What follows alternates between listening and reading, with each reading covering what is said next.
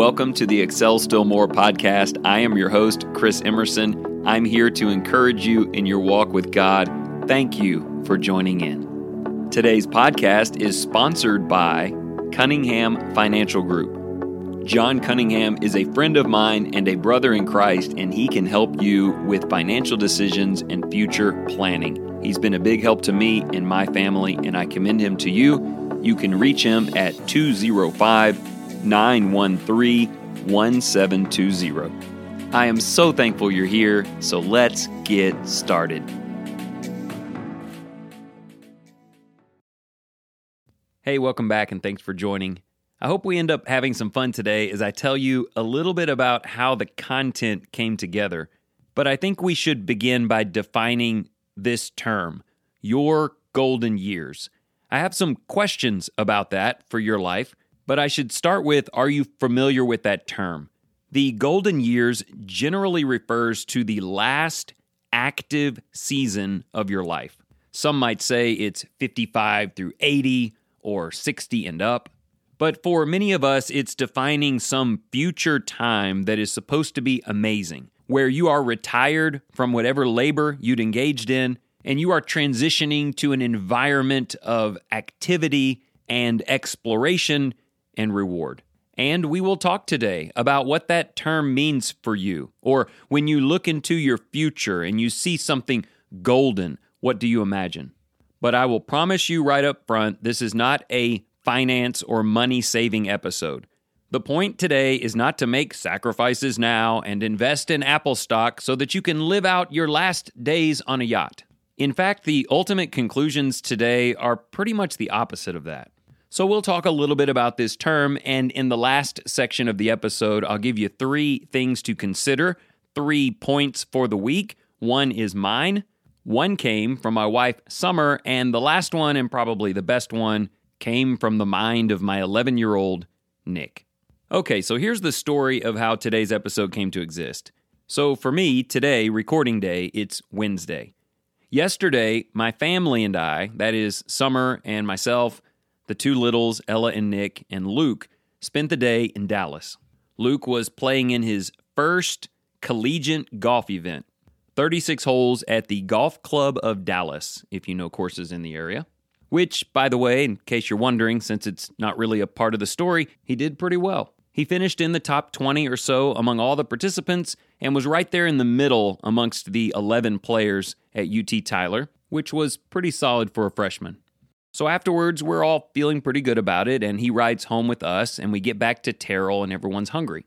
But we all wanted something different to eat, so we kind of scattered. We dropped Luke off at Chipotle, Summer went over to Chick-fil-A with the littles, and I had a craving for Panda Express. That was in the middle, so we all agreed to meet up there for dinner. Except I got my food and sat down inside, where the air is conditioned, and they all camped out outside, and Nick had to come in and tell me that Mom doesn't feel comfortable bringing other restaurants' food into Panda Express. That is also not a really important part of the story, but if you've ever wanted to know more about her, I think I just told you a lot. Yeah, she's probably going to kill me for that. Anyway, getting to the point. We all enjoyed our dinner, except I was the only one with a fortune cookie. So I announced ceremoniously to the table, whatever is on this fortune cookie will be next week's ESM episode. So I crack it open and everybody leans in, and here is what the cookie says. Your golden years will be happy and fulfilling. So we all just kind of look at each other for about 5 seconds, and Summer says, Chris, aren't most of your listeners younger? I don't think that's going to work. And then Nick comes up with the bright idea. He says, let's just reset this thing. I'll go in and get another cookie. And I was like, no, it's fine. I'll just do something else. But I folded it over and stuck it in my wallet. So by the time we got home that night, I was pretty sure it wasn't going to work, but I was curious. So I opened up the laptop and just Googled the golden years. And I learned a couple of things. The first thing I told you in the introduction, that it's not just older or old age. It is a later season in life, usually in retirement, where you still have a lot of energy and want to be active. And those years are golden because you don't have the kids around and you can pretty much do whatever you want. And look, I know that's not the way it works out for everyone, but that is this ideal that people have in mind and they save for and plan for. I also learned that the term was coined in 1959. A couple of articles said that before that, retirement was not very exciting to most Americans. People put most of their joy in their jobs and in their kids, and now that, at least in a sense, both are gone, people were just kind of watching Price is Right and gardening all the way to the end. So, a company in Arizona built a massive, activity-filled fun zone for seniors. A place where you can live out that last great run of energy, interacting and exploring, and really just recapturing your youth. They called it the Golden Years. And I don't have the article in front of me right now, but something like 100,000 people signed up to come tour that place right off the bat. Here we are 60 years later, and that is still an enormous industry. You've put in the work, you've raised your family, you've earned this, you've saved well, go be with people like you and have a great time. And while I'm not against that, and I don't want my tone to say so, it just kind of feels worldly and self-focused. And this is coming from a guy that up until just a few years ago had the great life goal of retiring to Sedona and locking his front door. So really, on a personal level, I'm working through the American vision of a final act and trying to make sure that it falls behind, way behind, God's vision for senior servants. Okay, so it's probably too late to cut to the chase on this, though you already may be listening in double speed. But this morning at breakfast, I let everybody at the table know what I had learned about this phrase. And between Nick and Summer and myself, 3 topics came out on the table that was a really good discussion for our family, and that's why I'm sharing it with you. My idea came up first, so I'll start with that. And really it goes back to sitting outside of Panda Express in Terrell, Texas. I read this thing, "Your golden years will be happy and fulfilling." And I remember looking up at most of my family, Hannah and Braden, the only ones in the immediate family who weren't there, and I thought to myself, more golden than this? I mean, we spent the day watching our son play golf, and the school paid for it. We're all eating basically our favorite fast foods. We're sitting here enjoying the evening and laughing and having a good time. We're about to get into a car that hasn't broken down yet and head to a home that we kind of love. What's more golden than the present? What will come to bring more joy than what is? And how could it possibly be more fulfilling? Now, as I say that to you, I know your situation and mine are not the same. Also, I could easily depress you with things that are in our lives that aren't super great, which is always the case. But really, that's the way it's going to be in the golden years also, isn't it? Sometimes we'll be healthy and sometimes sick. For some of us, it will go better than others. It won't be any different than now. And if fulfillment and happiness and a golden life is always out there in the future, and somehow everything's going to be better, your marriage will be better, you'll have more money in the bank, Luke will have just won the Masters, there's a pretty good chance that you will be disappointed. In fact, there are some people that are never quite satisfied or happy. It's never good enough. And somehow we buy into this idea that one day it just will be good enough. But that's when you'll learn. It wasn't the circumstances all along that was imperfect. It was me. So it made for a good opportunity in front of my kids today at breakfast to say that this is a joyful life. Your mom and I are fulfilled being with you. We like to go on trips. We love our yearly getaway to Sedona when we can. But we're not searching for something that isn't already here. Look, I believe your golden years, no matter your age, will be happy and fulfilling. Years when you are comfortable in your own skin, when you are reaping some level of reward for good and disciplined behavior, when you're not fighting every battle and you can let some things go for the greater good of the people in your life, when you can engage in activities that align with your values, that enhance your integrity, and that make you feel amazing, not just in the flesh, but even in the name of the Lord. But the question is, why not now? Why can't today be either the golden years or the beginning of a golden age? Why not choose to be happier now? Why not look at the way God has blessed your life, the things that you do have, the way He has overlooked your mistakes and continue to bless you anyway, and say, I am fulfilled? Why not make and accept and proclaim this year, this one, as a golden one? Again, maybe you or someone you love is sick. Maybe you are wrestling with God on some things. That'll be next week's episode. Maybe it's the devil working through others to try and strip you of your joy. Maybe you thought it would all be easier by now. But let's just be honest. All of that isn't just going to go away when you turn 65 or Social Security checks start coming or you get to walk away from your job. Anyway, those were my thoughts. Why not now? In the name of the Lord, why not now? So after that, at the table this morning, Summer chimes in with some comments about senior servants. She has this amazing way of very quietly and calmly shaping my behavior with the Bible. You know anybody like that? They're a real treasure. Anyway, she's kind of like, I don't really get it. This idea of working and laboring and investing in your life and others and then going and just permanently retiring in a fun zone with a bunch of other people. Going to Arizona with some other retired people to have a good time is called a vacation, not a life.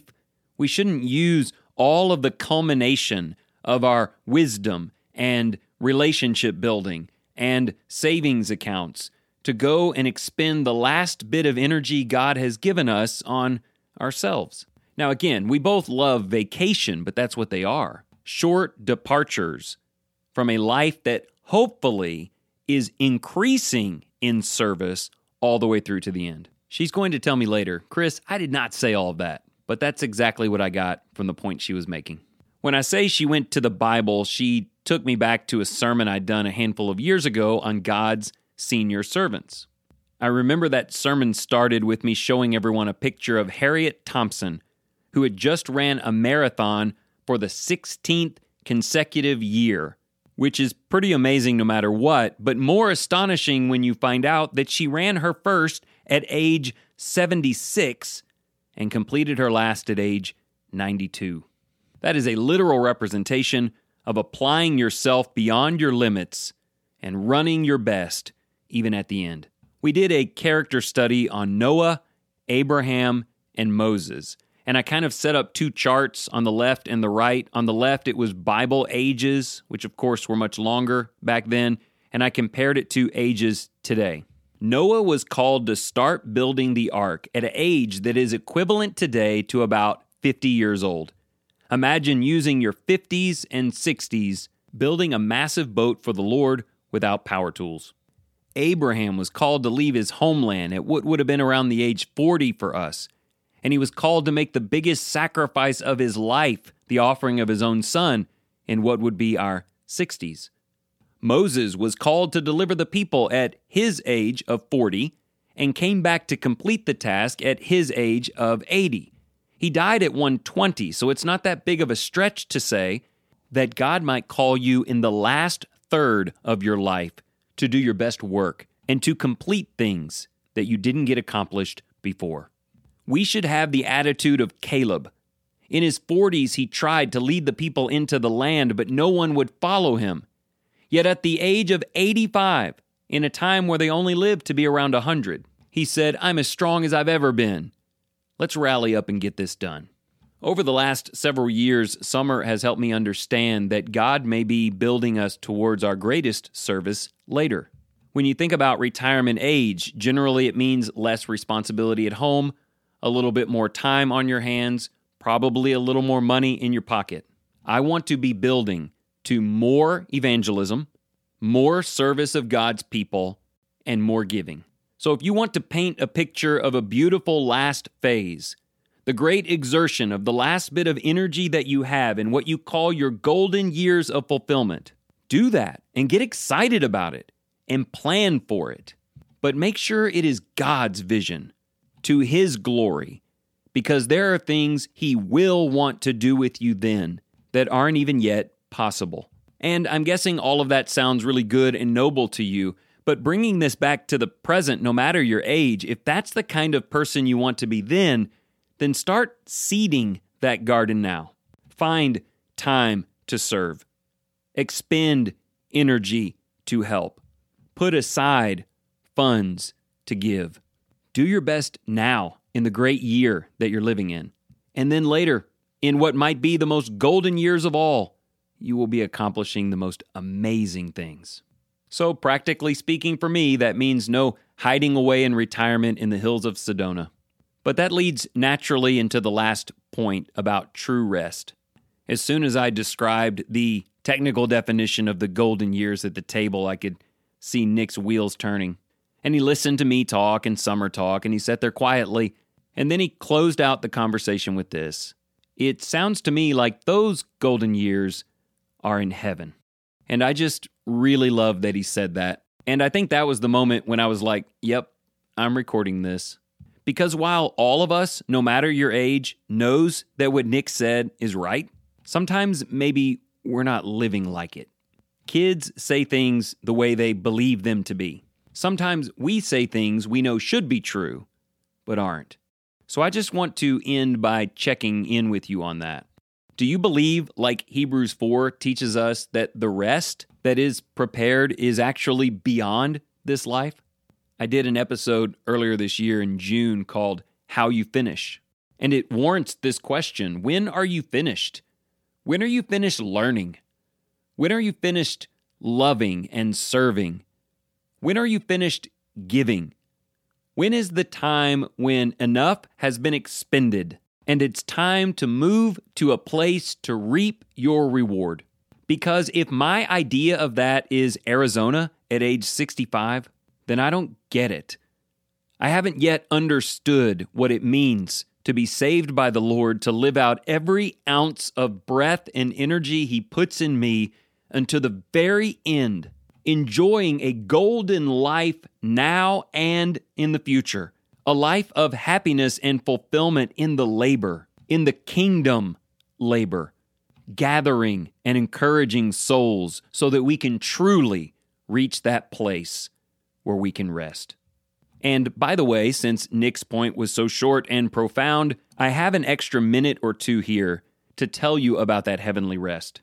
Because I don't know that at any point in a Christian's future that what is laid out before us is to float around on a cloud while angels drop grapes into our mouths and fan us unendingly with massive branches. God's people always find richness, golden richness, in active service and gratitude to the glory of our Lord. In Revelation 4 and 5, we get this picture of heaven, and these guys have crowns, which sounds great. And then they cast the crowns down at the feet of the Lord. They're given energy and a body and a voice, and they use it to praise His name, holy, holy, holy, unendingly. And I say this to you because if you're waiting on the golden years, even if you have to wait for heaven where it becomes about you receiving, then you probably need to reevaluate where the true value, fulfillment, and happiness is for the child of God.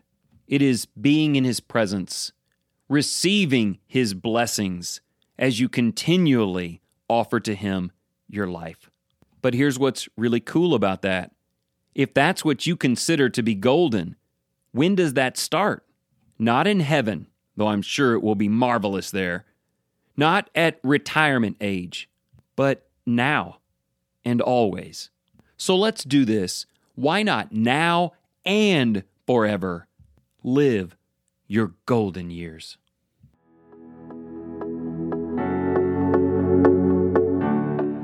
Thank you so much for joining in today. If you enjoyed this program, consider sharing it with your family and your friends.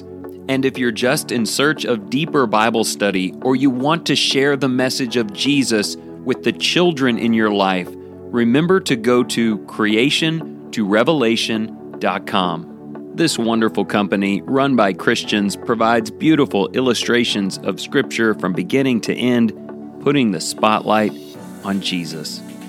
And remember this, whatever you choose to do today in the name of the Lord Jesus Christ, excel still more.